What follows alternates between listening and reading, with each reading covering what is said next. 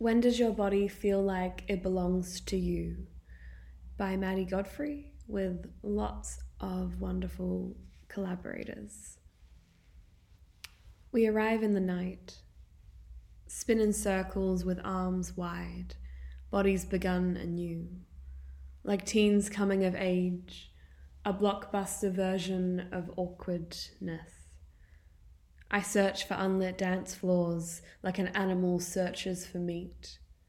When I say unlit, I mean a safe kind of disclosure, distance, disengaged engagement, uninhabited by the gaze of others.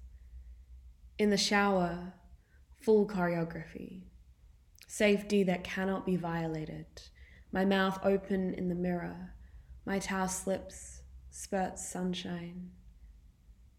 Queer bodies dance in ordinary ways, running from tongues, rushing for hands, cross-stitched onto the second-hand couch, breathing deep with a zine asleep in their lap like a cat.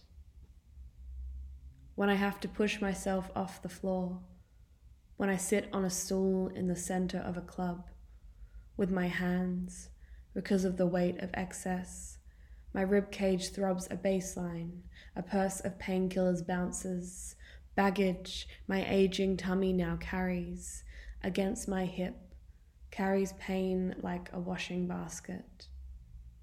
Trying to trace new edges for this shadowy suggestion of a body, I dance and spin across the lounge room, freely and sensually alone, feminine without restriction, mimicking the bodies of people I wanted to become before I wanted to become myself. Inhabiting my perimeter is a dance move I first learnt from my gut, somewhere between a flinch and frolic. These shoulders once surged alone, a reflex. Now, my swaying self lives among a mosh pit of tender mirrors. Here, a hand on my shoulder is comforting. My loves. When I am dancing alone, I am dancing with you. We arrive like daylight, spin in wide circles with wide joy. We are a film that will never be made.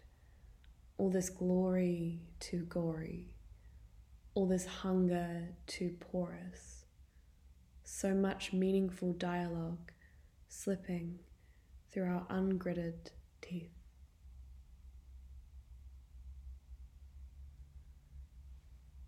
Thank you.